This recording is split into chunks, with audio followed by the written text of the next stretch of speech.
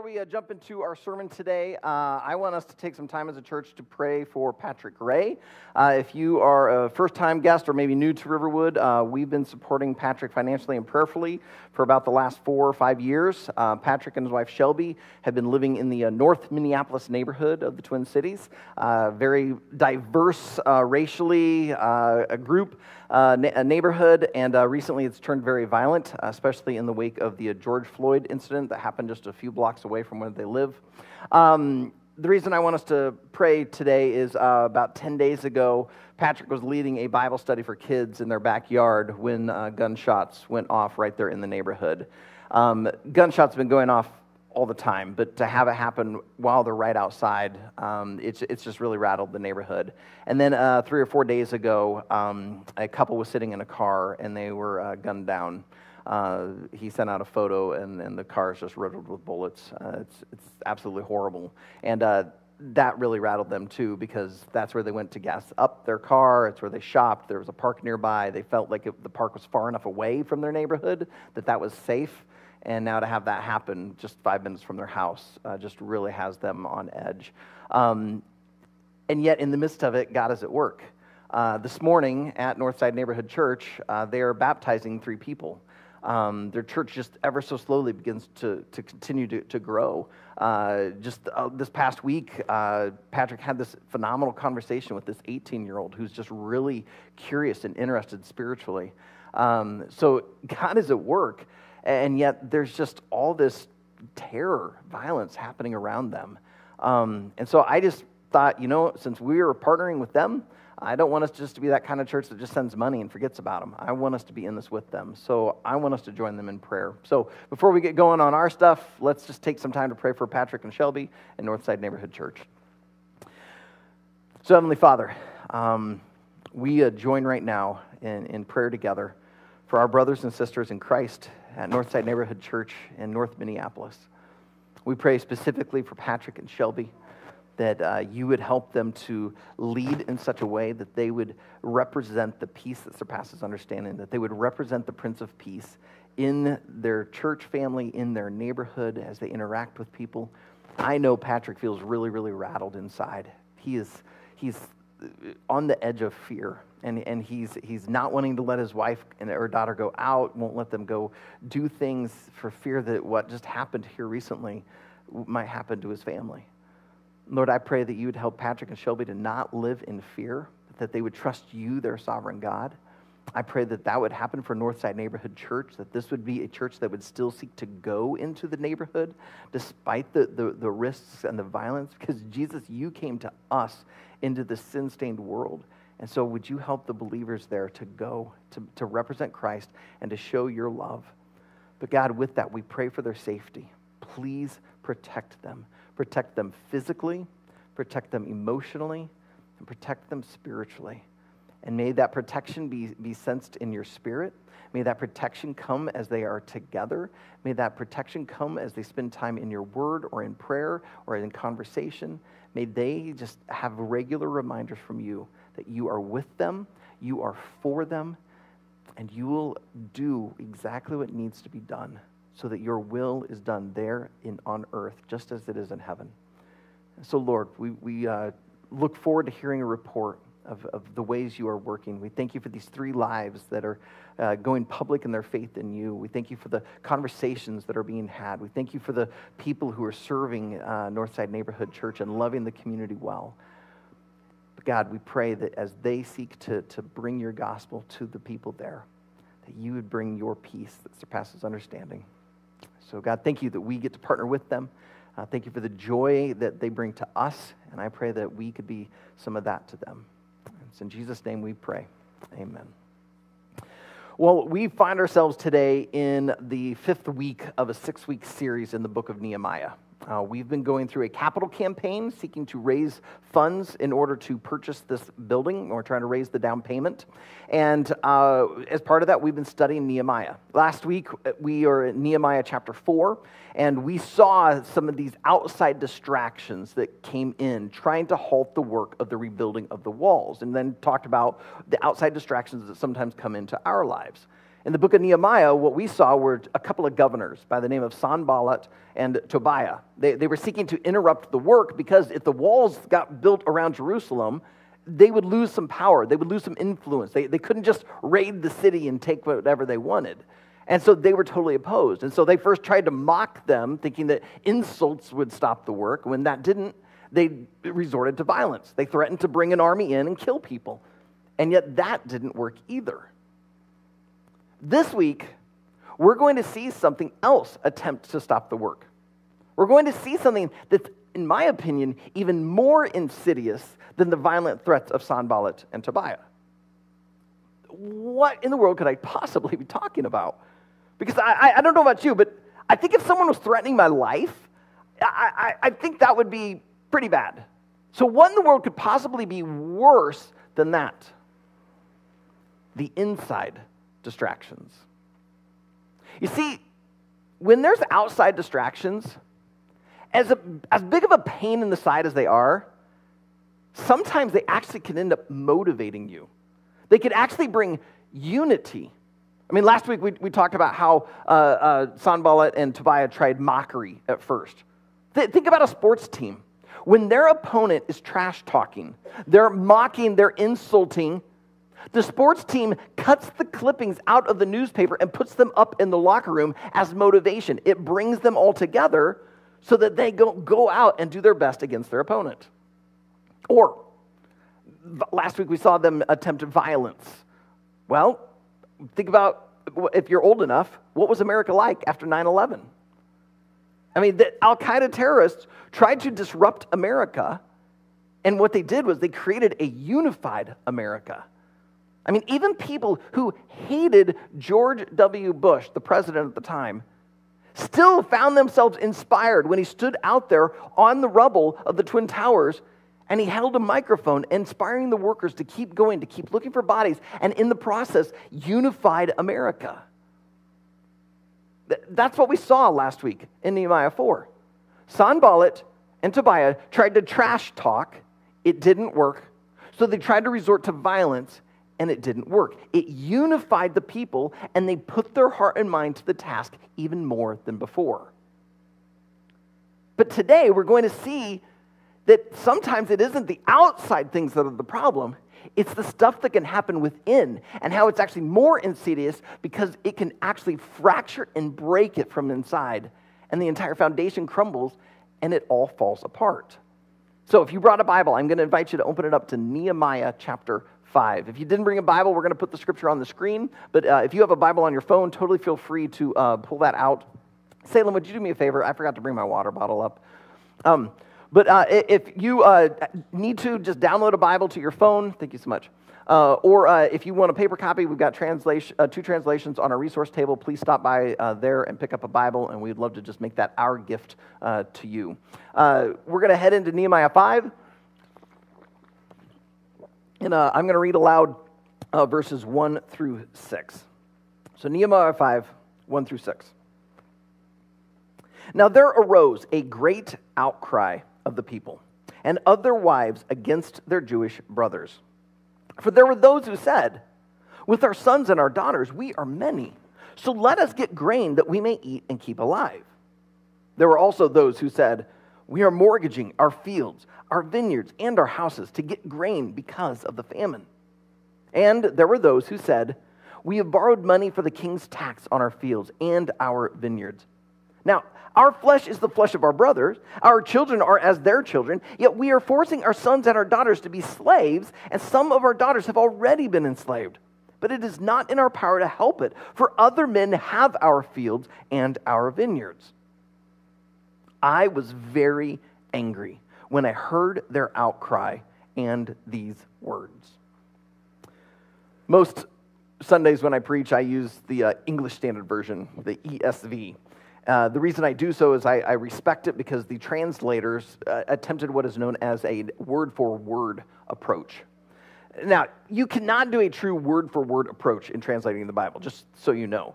Right? If you tried to translate the Hebrew for Old Testament or Greek in the New Testament, the result would be almost unreadable. Right? But there's kind of two main approaches to Bible translation, word for word or thought for thought. right? We've got both back on our resource table. Right? A thought for thought's like the New Living Translation. They try to say, okay, what are the thoughts being conveyed, and how do we put that into English? But a word for word translation says, all right, what are the words that are here? Let us try and get as close to that as we possibly can. There's pros and cons to both approaches. For someone who does not know the Greek, I appreciate the word for word approach because it helps me a little bit more of knowing it's there as I use the thought for thought like as a commentary to help me out. One of the downsides of a more word for word approach is that it's a little harder to read. The reading level of the ESV is a little higher than, say, like an NIV or a New Living. So that means that occasionally I come across stuff that I'm like, what is this saying? And that's kind of what happened to me this week. As I read verses 1 through 5, I knew the story well enough, but yet I kind of found myself pausing, like, wait, what is that saying? So if you found yourself not fully following along because the wording was just a little stilted, I got you, all right? Here's what's going on. Basically, the people are hungry. They need grain that they can then use to make bread. However, there does not appear to be enough grain. Now, some people don't have grain because they came with Nehemiah, and they didn't have time to plant a field and wait for the entire cycle to happen and then harvest. All right? They've just been there a few weeks. For some people, I suspect they don't have it because they've maybe moved into Jerusalem to help with this project, and so they've left their fields, and so they're able to get to it. But also, did you hear in verse 3? It said that there's a famine. All right, so this is a really bad season for farming. Like, the land just isn't being able to produce enough. And so what's happening is those who actually have some grain are selling it at exorbitant prices. So high that it's causing people to have to mortgage their land, their vineyards, their house. They're giving up key critical things just to get food. And then, if you can't pay it, these nobles, these rich people, are basically then taking their children as slaves. Can you imagine? But we live in America. Of course we can imagine. We live in a place where the rich get richer, often on the backs of the poor. So, for instance, payday loan places. The only people who need that are people who are living paycheck to paycheck, and they're not going to make it to the next paycheck. So they come in and they get a loan based on the next paycheck. And the interest rates on those are usually sky high. People are getting rich off the backs of the poor. That's exactly what's happening right here as we come into Nehemiah 5. And it absolutely makes Nehemiah furious. He's incensed. Why? Because they're exacting these high interest rates is breaking the law. Now, it doesn't break our law. Well, I think there are some laws saying you can't, go above certain amounts. But for the Jews, they operated off what is known as the Mosaic Law. God gave through the prophet Moses the law for the Jews to live by, and one of the rules was you cannot charge interest to a fellow Jew. Now, you could give them a loan, but when they repaid it back, if you loaned them $100, they'd give you back $100. You couldn't charge them extra on it. And yet, these guys are charging so much that they're actually then taking children as slaves. And so they're doing some of the very same behavior that caused the Babylonian exile in the first place. The Israelites had wandered away from God in their hearts. God kept warning them through prophets. Babylon finally came in, as God in a sense sent them, defeated them in war and brought them into exile. They lived in exile for 70 years, and now they're slowly being allowed to come back as Persia defeated Babylon, and Persia's allowing them to return. And now they're behaving just like their ancestors did 100-some years earlier. So Nehemiah's so mad because he knows that if this continues, we're not going to see the destruction of our city because of Sanballat and Tobiah. We're going to see the destruction of our city because of the fracture within our nation. See, sometimes we fear the outside. We're so concerned about these things outside, and yet we probably should be more concerned about what's happening on the inside. My friend Jeff planted a church. Well, he didn't plant the church. There was a church plant beginning in Thief River Falls, Minnesota, I think back in about 2006 or so.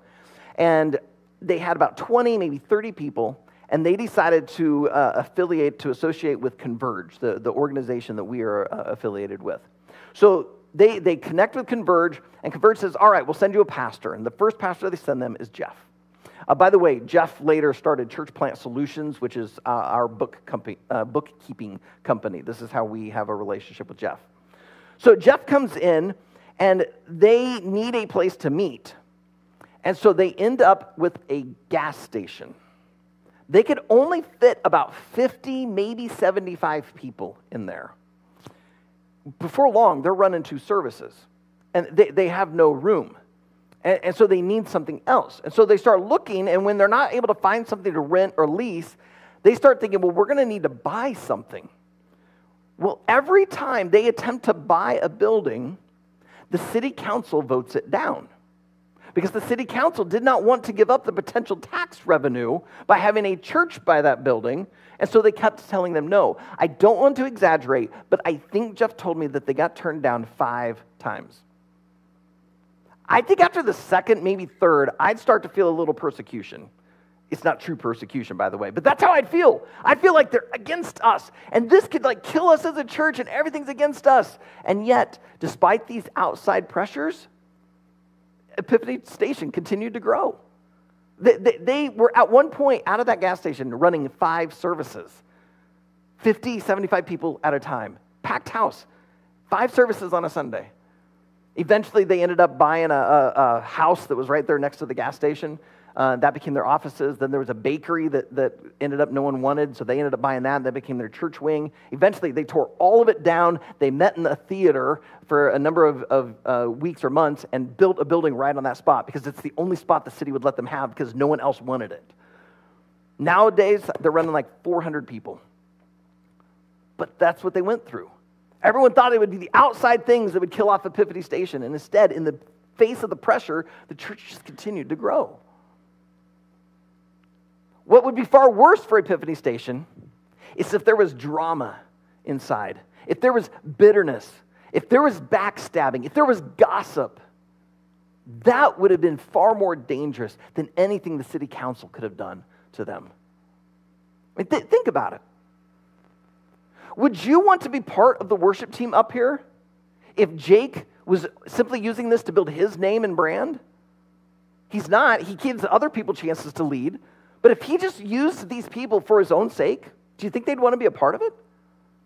Would you want to serve back in Kids Creek if Bridget just micromanaged every little thing you could do or say? Would you want to be a part of this if I took advantage of your kindness and generosity to build my own little empire? Would you want to be a part of this if there was nothing but a bunch of gossip going on? Would you want to be a part of Riverwood if one of the elders publicly insulted you and shamed you and then made you feel as though it was your fault for it? How would you feel if you found out that 50% of the capital campaign money was going to be used for an all-expenses-paid trip for the elders and their spouses? You wouldn't want those sort of things happening in your workplace or your school, but especially not in your church. I would not want to be a part of a church that's like that. I'd be out. Because that is not how the family of God is supposed to be. And Nehemiah knows this. He knows that the behaviors of the nobles, of these wealthy people, will not only stop the work on the walls, it will kill the nation from the inside. And that's why we see him get so angry in verse 6. So out of his anger, he pulls them all together and he confronts them. Start in verse 7 with me. I took counsel with myself. By the way, that does not mean he went to a conference room and talked aloud. It means I thought these things through. I took counsel with myself, and I brought charges against the nobles and the officials. I said to them, you are exacting interest, each from his brother.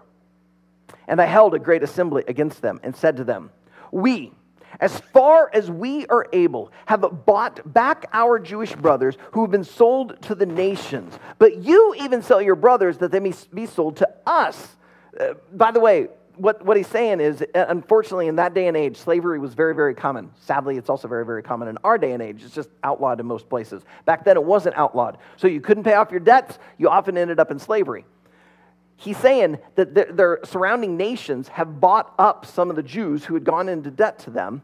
He's actually used his own money, some of the resources he got from the king, some of his own, to go and purchase them back, to buy their freedom so that they could come and then help in the rebuilding of the wall and be reunited back with their Jewish people.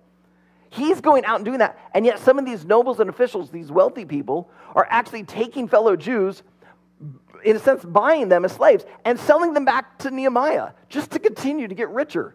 And he's pointing out this hypocrisy.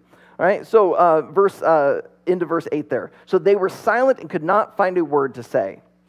So I said, the thing that you are doing is not good. Ought you not to walk in the fear of our God, to prevent the taunts of the nations, our enemies? Moreover, I and my brothers and my servants are lending them money and grain.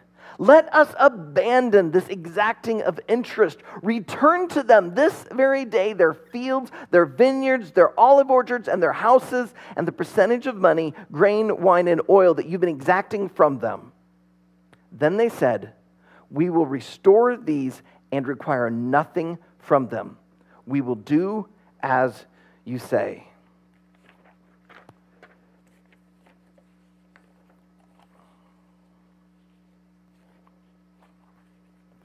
Too often when we get caught doing the wrong thing, our first response is to justify. Or we try to shift the blame.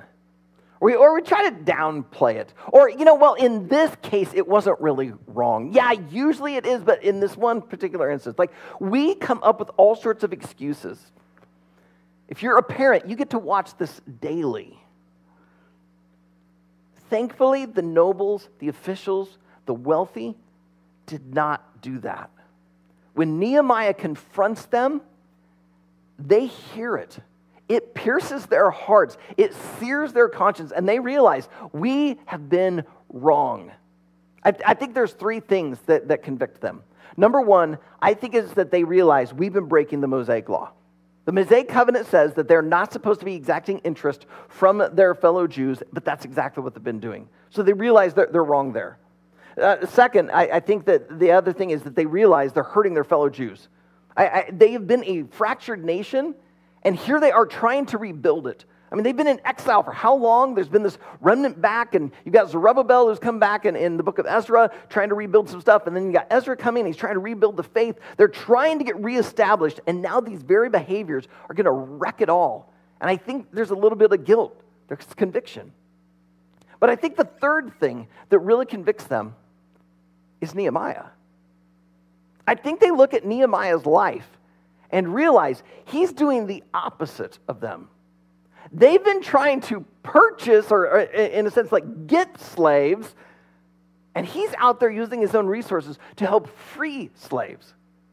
If we were to keep reading, starting in verse 14, you see that Nehemiah would have this right to this king's allowance of food.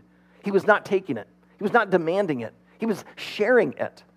We also see that as a governor, he would be allowed to exact certain taxes. Previous governors, it says that they were taking a daily ration of 40 shekels of silver. I mean, there were things that had to be paid for in the government. There would be, dignitaries that would come in and visit. He'd need to feed them and house them. There were costs that run in the government.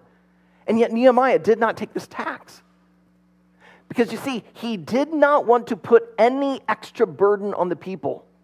So he's not going to collect extra food. He's not going to take extra money. He's not going to acquire any land. He's letting them keep it all so that they are as free as they can be to help rebuild this wall and reestablish the nation of Israel. And I think these nobles see what he's doing and realize he's doing the opposite, and that brings conviction to their hearts. I don't know about you, but I want to live a kind of life that other people see and realize that's probably how I should live. So you begin to understand why Nehemiah gets so upset. He confronts them. But then, did you notice? He confronts them, he points out they're wrong, they feel this conviction, and they actually repent. Look there again at verse 12.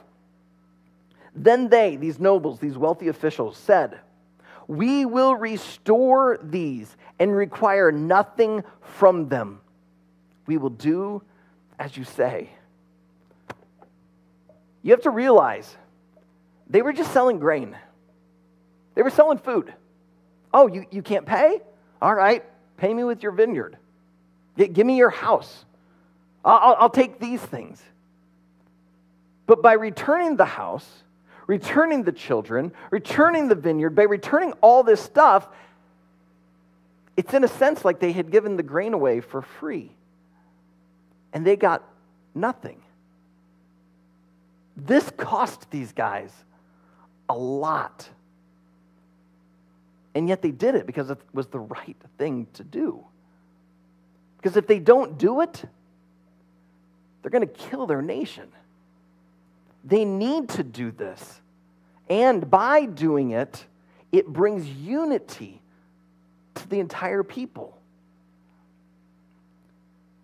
This theme of unity is not relegated to Nehemiah 5. It is seen throughout all of the scriptures. And we hear it over and over and over in the New Testament to the church. The Apostle Paul wrote to a church in Corinth, 1 Corinthians chapter 1, to lay aside their divisions. Certain people were saying, well, I follow Paul, or I follow Apollos, or I follow, Cephas, Peter. And he's like, no, we follow Jesus. Be united. Set these divisions aside. We follow Christ. Or in Philippians chapter 4, he actually takes the time to address two different women, Euodia and Syntyche, and basically says, agree in the Lord, find unity. Or how about in Ephesians, when he's writing to the entire church, he's saying, walk in a manner worthy of the calling to which you have been called. In other words, if you are a Jesus follower, if you've put your faith in Jesus, then live out your faith. How? With all humility and gentleness, with patience, bearing with one another in love, eager to maintain the unity of the Spirit in the bond of peace. This theme of unity is not found just in Paul's letters. This theme comes from Jesus. In Jesus' priestly prayer in John chapter 17, he prays to God, let them, meaning his followers, let them be one, just as we are one. Christ wanted us to be unified, so much so that in the teaching in the Sermon on the Mount, Matthew chapter 5, verses 23 and 24, he taught this. So if you are offering your gift at the altar, and there remember that your brother has something against you, leave your gift there before the altar and go. First, be reconciled to your brother, and then come and offer your gift. If you think about it, that sounds opposite. That's like the opposite of what you'd expect. You would think it would be first come to God, give your worship to him, give your gift, and then go and be reconciled with your brother. But you see, to Jesus, your worship of God is affected by your relationship with your brothers and sisters. That's why when Jesus is asked, what's the greatest commandment? He says, love the Lord your God with all your heart, soul, mind, and strength. But he doesn't stop. He tacks on another. And the second is just like it, to love your neighbor as yourself. He knows your worship of God is affected by your relationship with others. If you want to connect vertically, you have to be healthy horizontally. That is why set your gift aside, set aside your desires, set aside your reputation, set aside what you want to go and make it right. Because this is key. This is critical, because if you don't deal with this, you could break it from the inside. We worry so much about the outside. They're telling us we have to wear masks. They're telling us not to. They tell us we have to have vaccines. They tell us we shouldn't do it. We got all this pressure coming in. And yet what's going to kill us faster is if we don't love one another. But if we love each other, if we are for one another, are so much better. I want to close with two things. We're going to head into communion soon. Before we get to communion, though, based on what Jesus says in Matthew 5, in the Sermon on the Mount, we're not Jews. We don't come to the altar. All right, the altar was the place of sacrifice. It's where you brought an animal to be sacrificed for your sins, or you brought a burnt offering. You know, you're giving God your first fruits. We don't have that because Jesus went to the cross. So we no longer have to bring animals to be sacrificed. Jesus has paid it all. However, for us, our altar, if you will, is the communion table. It's at the communion table we remember the willing sacrifice of Jesus. And so, this week only, my encouragement is going to be, if you have some sort of issue with a follower of Jesus, don't come to this table today. Instead, pull out your phone and send a text or send an email. If that person happens to be in this room, go to them. You may not be able to get it resolved right here and now, but perhaps you could say, can we meet this week? Because this is so key and critical. Oh, but Aaron, I don't think I could do that. Like, that'll just be so awkward. That'd be so hard. Yeah, it was really awkward and hard for those nobles in Nehemiah 5 to be confronted like that. It cost them a lot to give everything back. But they did it because it's the right thing. It cost Jesus his throne in heaven to come to earth. And then it cost him his very human life to die in our place. It cost him everything. So yeah, it may be awkward, it may be hard. This is going to cost you something. But you need to do it. But Aaron, you don't understand. I didn't do anything wrong. They're the one who did it wrong. They should be coming to me. Well, you're right. However, if you're going to live like Jesus lived, he did nothing wrong to us. It was all on us, towards him. And yet he still came for us. He took the first step. And so if you're going to follow Jesus, you're going to have to take the first step. Don't sit back waiting for them to come to you. You go to them. When I was in college, my parents' church was really starting to go through a really, really difficult time. Over the course of several months, a lot of people ended up leaving the church. But before the big mass exodus, my dad had been a part of the elder board, and the pastor was going to resign. There were some people in the church who loved the pastor, and so they were like, why are you wanting to resign? And he said, I can't work with this elder board. So the elder board offered to step down. So my dad offered his resignation, as did the others. But then suddenly the pastor brought two of the other elders back and said, this team I can work with. So now my dad's hurt, wondering, like, what have I done that made you feel like I was against you? And so my dad's really confused, and it starts all this gossip within the church, and this whole drama starts unfolding. Eventually it got to the place my parents are just like, this isn't healthy anymore, and they left. Well, years later, my parents are involved in another church. My dad's at work one day, and all of a sudden the receptionist calls and says, hey, Larry, you got a phone call online too. My dad picks it up, and on the phone is that former pastor. Now, you have to realize that this is pre-internet and pre-cell phone days. And so this pastor did not have my parents' phone number anymore. All he could remember is the place of my dad's work. So he had to call information, get the phone number, then call and say, does Larry Bird still happen to work there? Well, yes, he does. May I please speak with him? And he patches through. Now, my dad clearly has told me the story in order for me to relay it to you, but I don't remember him telling me how he felt. I just know how I would have felt. I hate confrontation. I hate these kind of conversations. And so I'm sure if I had picked up that phone and on the other end is someone who had previously been really against me, I'd probably start getting nervous, lump in my throat, stomach could start doing all sorts of things, my hand might start to get shake. I'd probably want to just do what I can to get out of the phone call, maybe hang up. I'm too nice, I probably wouldn't do that. But my dad stayed on the phone. And this pastor said, Larry, I was reading in the Bible this morning, and I think it was this passage out of Matthew 5. I don't remember exactly. He says, I'm reading in the scriptures, and as I'm praying, I suddenly sense God saying, you need to call Larry. And I just tried to justify, like, no, I don't need to do that. I don't even live in Iowa anymore. I'm not in ministry any longer. You know, that's long in the past. And yet God's Spirit would not let it go. So the pastor did the awkward thing of figuring out how to call my dad's workplace, getting in touch with him, And then he says, Larry, I just wanted to call and say I'm sorry. I'm sorry for the things I said.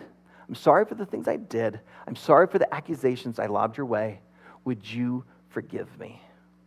My dad said in that moment, this weight just lifted off of him.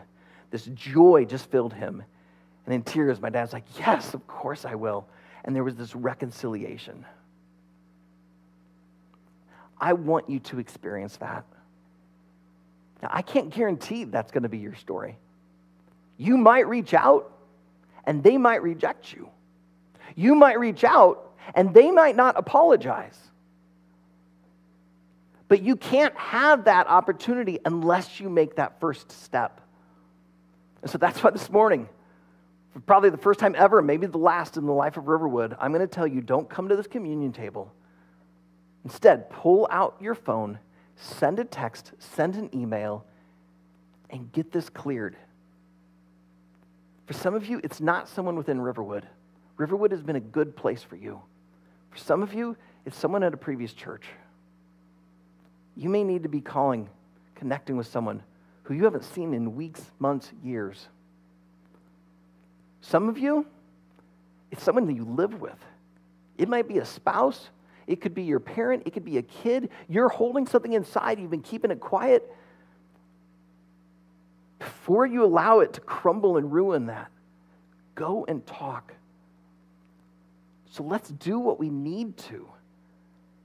In order to have this foundation, let's not let us rot from the inside.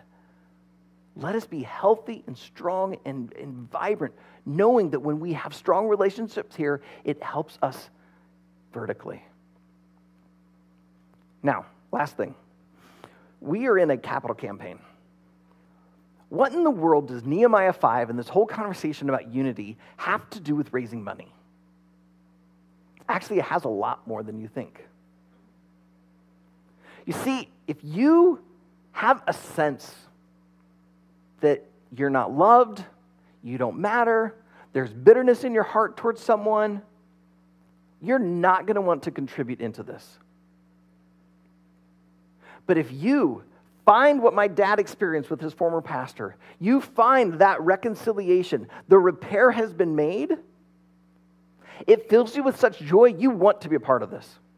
It makes you excited about what God is doing. You will want to give willingly and cheerfully and sacrificially into this. And because I believe that our best days are ahead, I want you to get to experience that. So for your sake, as well as the sake of Riverwood, will you seek to have those relationships strong and healthy? So do the hard thing. Go and talk to someone. Send them the text. Give them a call this week. Do what you need to so that you can help prevent Satan getting that inroads and ruin it from the inside. So I'm going to invite the band to come up. I'm going to pray. And I realize that some of you, you're doing great. You're doing fine. You can't think of anyone right now. And so you're going to be able to come to this communion table. And when you do, I want you to just thank God for taking the first step, for coming for you and repairing the relationship through the cross. But if you don't come to this table today, it's totally fine. It is absolutely okay to pull out that phone and send that text, to send that email. If you can't do it right now, then put it on your to-do list. And don't let today get away without making that connection. So I'm going to pray, and then we're just going to take the time, and you can spend this next time during the song to pray, to make that contact you need to, or go to the communion table. So Heavenly Father, we bow in prayer before you right now, asking that you would give us courage, that we would actually reach out to that person that hurt us, or that we would reach out to that person that we know we hurt. And we would seek to make amends, we would seek reconciliation, we would seek repair, so that we might have this beautiful, incredible worship of you. So Father, for the sake of your name, for the sake of this church, for the sake of the global church, give us the courage to have these hard conversations.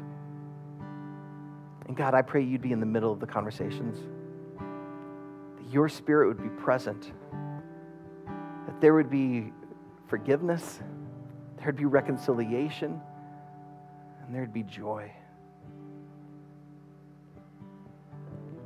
So God, I pray you'd use this next moment as you need to. If you need to draw someone to these elements, that they would take them, remembering what Christ has done for us. They need to pull out a phone, that they would do, and that you'd give them the words to say. God, use these next moments to help us. Help us not to just continue to ignore and avoid. Help us to be brave enough to be like Christ, to take that step, and then watch you do what only you can do.